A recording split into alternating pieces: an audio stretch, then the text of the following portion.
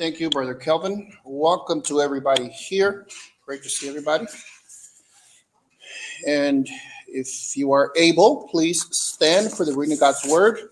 We are in Romans chapter 15, beginning in verse 17 through verse 19. We will read together as the infallible word of God with absolute authority, without error, reads as follows.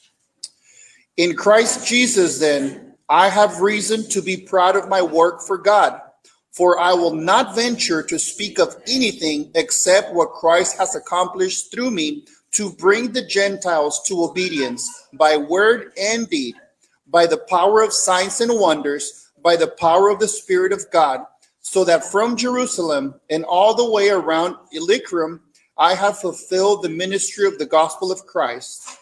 This is the word of the Lord. Let us have a word of prayer. Heavenly Father, we come to you in the name of the Lord Jesus Christ, giving you thanks for your mercy, also in repentance and in confession for all those times that we have boasted of our own righteousness or even been prideful in any sinful way. Lord, we pray that your Holy Spirit may teach us, convict us, empower us, so that we may boast only in the work that God the Father has done through us in Christ. And it is in Jesus' name that we ask these things. Amen. You may be seated. I have titled today's sermon, Boasting and Signs for the Glory of God, or the Glory of Christ. After the sermon last week in which we spoke about the Reformation anniversary, Reformation Sunday, as is often referred, we spoke about the application that the Protestant Reformation has in every one of our lives. We spoke about how we have a need to constantly reform our minds, our thoughts, our character, our behaviors, so that we come back in line to what the word of the Lord teaches us. That is a constant battle that every Christian goes through. If there are no struggles, or if we are blinded by our sin and say that we have no struggles, right? Reminds us of the scripture. If we say that we have no sin, we deceive ourselves and the truth is not in us. So may that be encouragement for us, as we saw last week, that God is faithful and he will give us the strength and the power to reform our personal lives to be in line with his word. We thank the Lord for that. Now, we're going back to the exposition of the book of Romans. We are right in the middle, right about the middle of chapter 15. And where we left off last time, 2 Sundays ago, let us recap what the Apostle Paul is doing. To use an analogy of flying on a plane, we know that through the book of Romans, Paul has already taxied. That is setting the tone for the letter and his intent, who he's going to write that to. He has taken off and started climbing. That was, for instance, describing the human condition. Everyone has a default failed status when it comes to our spiritual and our moral life. Then Paul kind of got up to altitude and he was cruising for a long while. We could see that as him teaching doctrine after doctrine of who God is, who we are, the doctrine of how we are saved, and many other doctrines that he touched on about Israel and the Gentiles, and how the true Israel is those people that belong to Christ, etc. And now, after cruising for many chapters, right around chapter 14, now he starts his descent. He's now encouraging the local church there at Rome to persevere. That was the last sermon 2 weeks ago. The Apostle Paul is commending the church at Rome for their faithfulness, right? So Paul admitted that he had been very blunt, very daring in his exhortations to the church at Rome. And he essentially says, I've done that because I know that you're on the right path. You see that? So this should remind us, brothers and sisters, in the whole context of this book, Paul is writing and exhorting this church heavily. And they are actually on the right track, right? So that, again, has a direct application to us as a church and as individuals. Those of us that sometimes tend to go astray, for sure we need exhortation. But even if we are walking in the ways of the Lord, we still need exhortation. Bold exhortation, as Paul mentions there in the previous passage in chapter 15, that he's like, I've been very bold about many things with you all. Okay? And the Church of Rome has the ability to take that in. Again, another sign of increasing our maturity, growing in the maturity of Christ, is if we are exhorted, if we are called to the attention that we may be going astray in one way or another, our maturity and our growth in Christ needs to give us the character to say, let me listen. Maybe I am off. I don't see it. Maybe I am off. And I need to return. I need to reform. Right? So now the passage that is before us today, Paul is reiterating his status and his authority as an apostle. So what is the main point today that we're going to extract? Well, Paul is giving us an illustration of what godly boasting looks like. This may be counterintuitive because we know that the scripture warns us as human beings that we can be sinful in our pride, in our boasting. But we will see today there's actually a godly way to boast, right? Because I don't know about you, but being proud about my accomplishments and about my own abilities, that comes natural. I want everybody to know about that, right? It's easy. But that's sinful. Paul will let us know today there's actually a way to be boasting and actually do it in a godly way. Now, if any of you are saying, oh, I ain't prideful, I ain't got no issues with that. You're already being prideful that you're not prideful. So take heed. So we will examine this again, as we typically do, not always, but typically in three main headers. Each of the headers will address a verse of the three verses we're covering today. First, we're going to see the reason of why Paul is proud of his ministry. Secondly, we're going to see what is the source of Paul's accomplishments. Why is it that he's been able to persevere and to do ministry to the glory of God? What is the source of, what is it that fuels him? And then thirdly, we're going to see the validation. In other words, what he's doing is true, and the vindication. All those witnesses around him can see that what he is doing is actually from God. Validation and vindication of his ministry. All right, so let's dig into point number one. What is the reason of Paul being proud, being boastful of his ministry?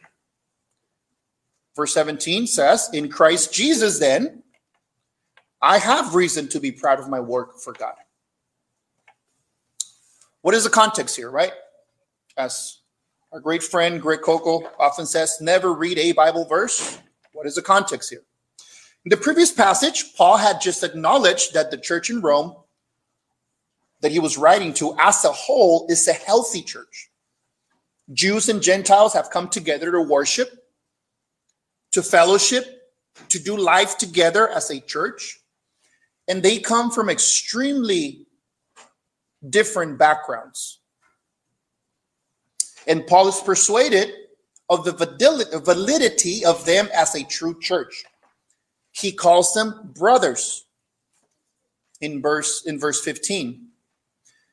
He recognizes them as brothers in the Lord, as Christians. He specifically commended them on three specific virtues. He told them, as a church, that they are full of goodness. They're filled without knowledge, and they are able to instruct each other in that knowledge. And by the way, as we saw, this has direct application to us as a local church. If we submit to the Word of God as a congregation, our church community, our interactions will show fruit. That is, we are full of goodness in that sense. We will have knowledge and wisdom in how to live our daily lives personally as a church community for the glory of God. And because we have that knowledge, we can then instruct one another in righteousness. Again, very direct application to us as a church. That's the context of this passage, how we come here.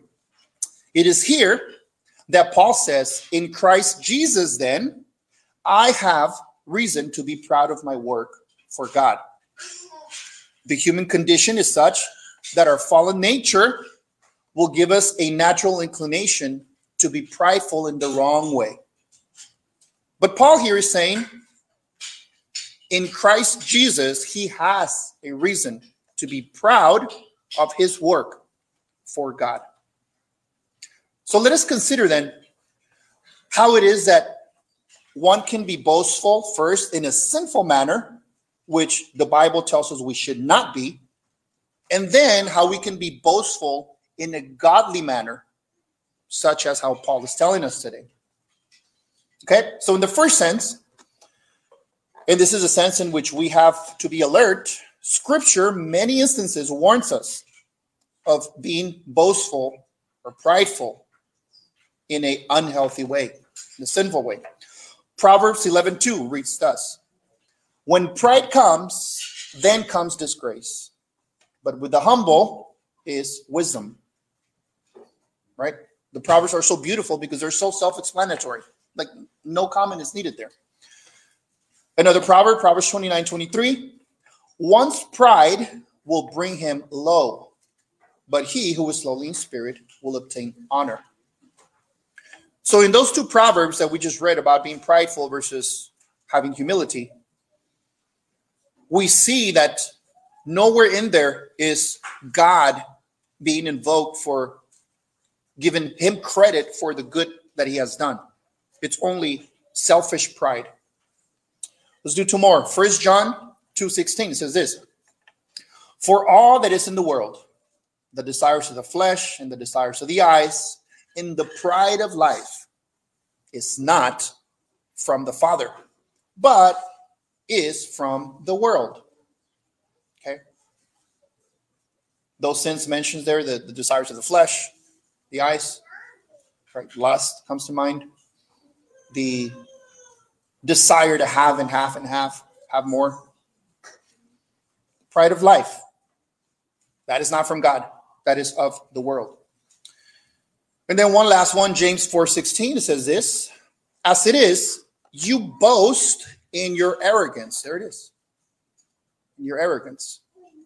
All such boasting is evil.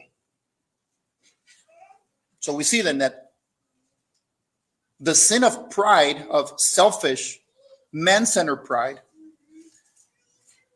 is in fact the first sin that we learn about in Scripture before even humanity was created. Satan was created as an angel, and we have an account that he desired to be higher than God. He wanted to be God. Pride. He was cast down. Sinful pride. So what can we think about in our personal application of pride in the wrong way? What are some ways in which this sinful pride, boasting, can be visible, and therefore we should be alert in our own lives? Well, one example would be if, as a Christian, you are having an issue extending forgiveness to whoever it is, you are prideful. You are in sin. Remember the account of the servant that was forgiven for his great debt before the master, before a king? And he was forgiven. He seemed to be genuinely thankful for that. However, what happened when his subservient, his servant, owed him a fraction of what he had been forgiven by his master? He didn't forgive him. We see there that he was not extending forgiveness because he was being prideful. Another example, as a Christian, are you seeing yourself as holier than other Christians? Because according to your convictions, right, even we spoke about the freedoms that we have in Christ as Christians. If you honestly think that you are holier than other Christians because you do partake or don't partake, or do or don't do whatever other Christians are doing, you are boasting. Remember the account of the Pharisee that hypocritically thanked God that he was not like that filthy tax collector. That is prideful, sinful boasting. And then sort of a catch-all, what would perhaps be the way in which we can very clearly see pride is the rejection of God altogether. The attitude of, I'm actually okay. I don't need God. I really don't need his word. I don't need his commands. The psalmist has something to say about that. He says, the fool says in his heart, there is no God. There's been times when I'm witnessing to somebody and somebody says, well, there's actually no God. And I'm like, that's actually what the Bible says. Like, what? Yeah, the Bible says that. And I go, the Bible says, the fool says in his heart, there is no God. That could be for the plain out non-believer, right? Prideful. The one who created him in whose image he is formed, he is denying. He has exchanged the created for the creator. Because that person is worshiping something for sure. It's being prideful, boastful. But let us not go too far in the rejection of God as non-believers do. This can also apply for professing believers. Those who say that he or she believes in God, but your life, your actions, your speech, your character towards your spouse, your kids, your neighbor, your family, your friends, your co-workers has a lot to say about your profession of Christ. And many times your behavior can be worse than that of a non-believer. So at some point, we as believers have been there, where our attitudes, our desires, our character, our speech doesn't measure up to our confession of faith in Christ. In that sense, we are rejecting God. We're being prideful. We don't want to submit to the word of God. Scripture tells us, whether it's the rejection of God and his ways, whether it is boasting that we are better than other Christians, or whether it is that we are having issues extending grace, peace to others, the scripture says, all such boasting is evil. Evil. It's not that you're having a bad day. No, it says it's evil. The wise man boast in his wisdom. Let not the mighty man boast in his might. Let not the rich man boast in his riches. But let him who boasts, boast in this, that he understands and knows me, and that I am the Lord who practices steadfast love, justice, and righteousness in the earth. For in these things I delight, declares the Lord. Okay, so we see here that we cannot boast in the worldly things. Someone who is not an unbeliever can actually have wisdom and do and live with better life choices than even we can, which should be a shame for us because we know the resources, the mind, the strength to do them. Or do we stand on those accomplishments on our own merit? Every good and perfect gift comes from above, from the Father of lights. So we cannot boast. Let us turn whatever it is we are boasting on so that we glorify God. And perhaps some of the things that we may be boasting on are not even godly. So let us repent of those things. Secondly, what are your signs and wonders? We talked about how the Apostle Paul and the apostolic age had signs and wonders. Anyone who claims in this day that they have those signs and wonders is most likely a false teacher. Now, I will say this. Can God do a miracle in our day? Absolutely. He can, and he has. Yes.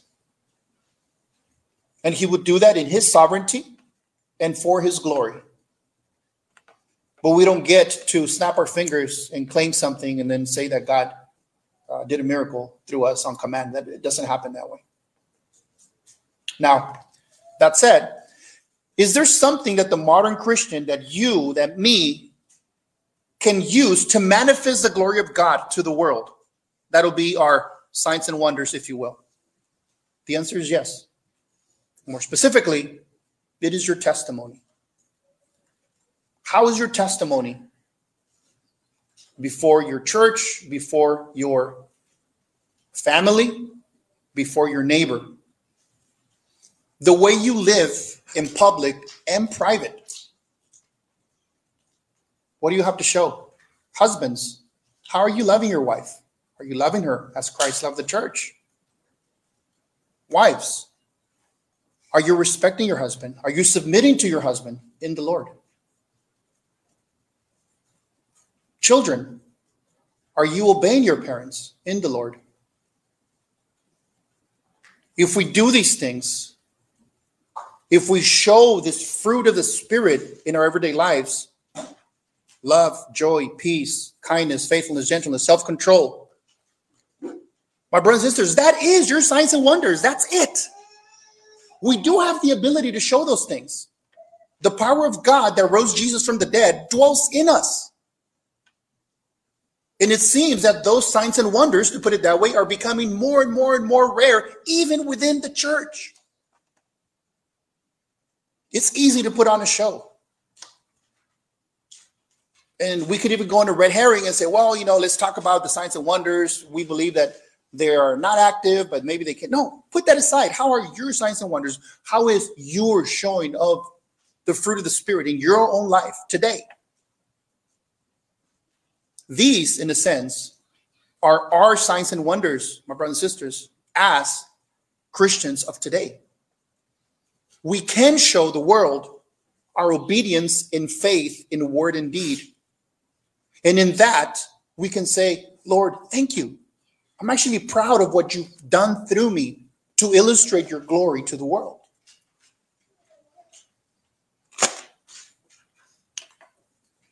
And lastly, let us boast in Jesus.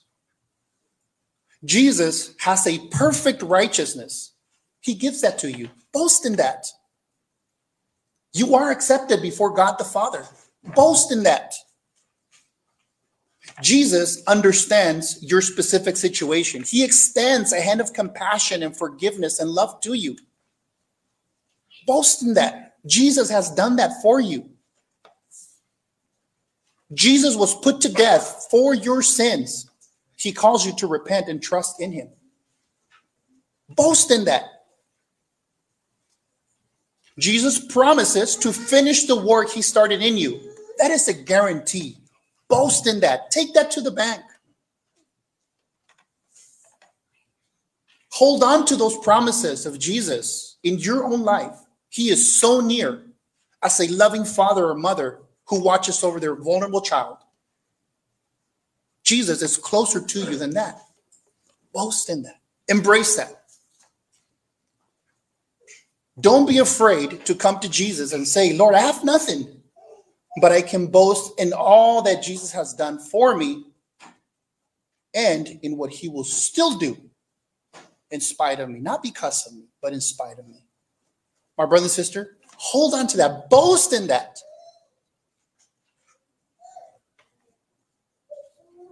And perhaps as our Pentecostals friend would say, claim it and blab it and grab it, so to speak. But My friends, my brothers and sisters, boast in those truths. Those are your truths.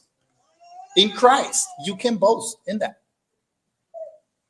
So let us then fall upon the mercy of God today so that we can boast in what God has done in each of our lives and in the promises that he has told us he will do. Let us also pray that God would grant us the ability to show fruit of our salvation in our home, in our church, in the entirety of our lives. All of us can trust that we come to Christ, we repent from sin daily, that he will equip us with what is needed. We only need to walk in faith one step at a time.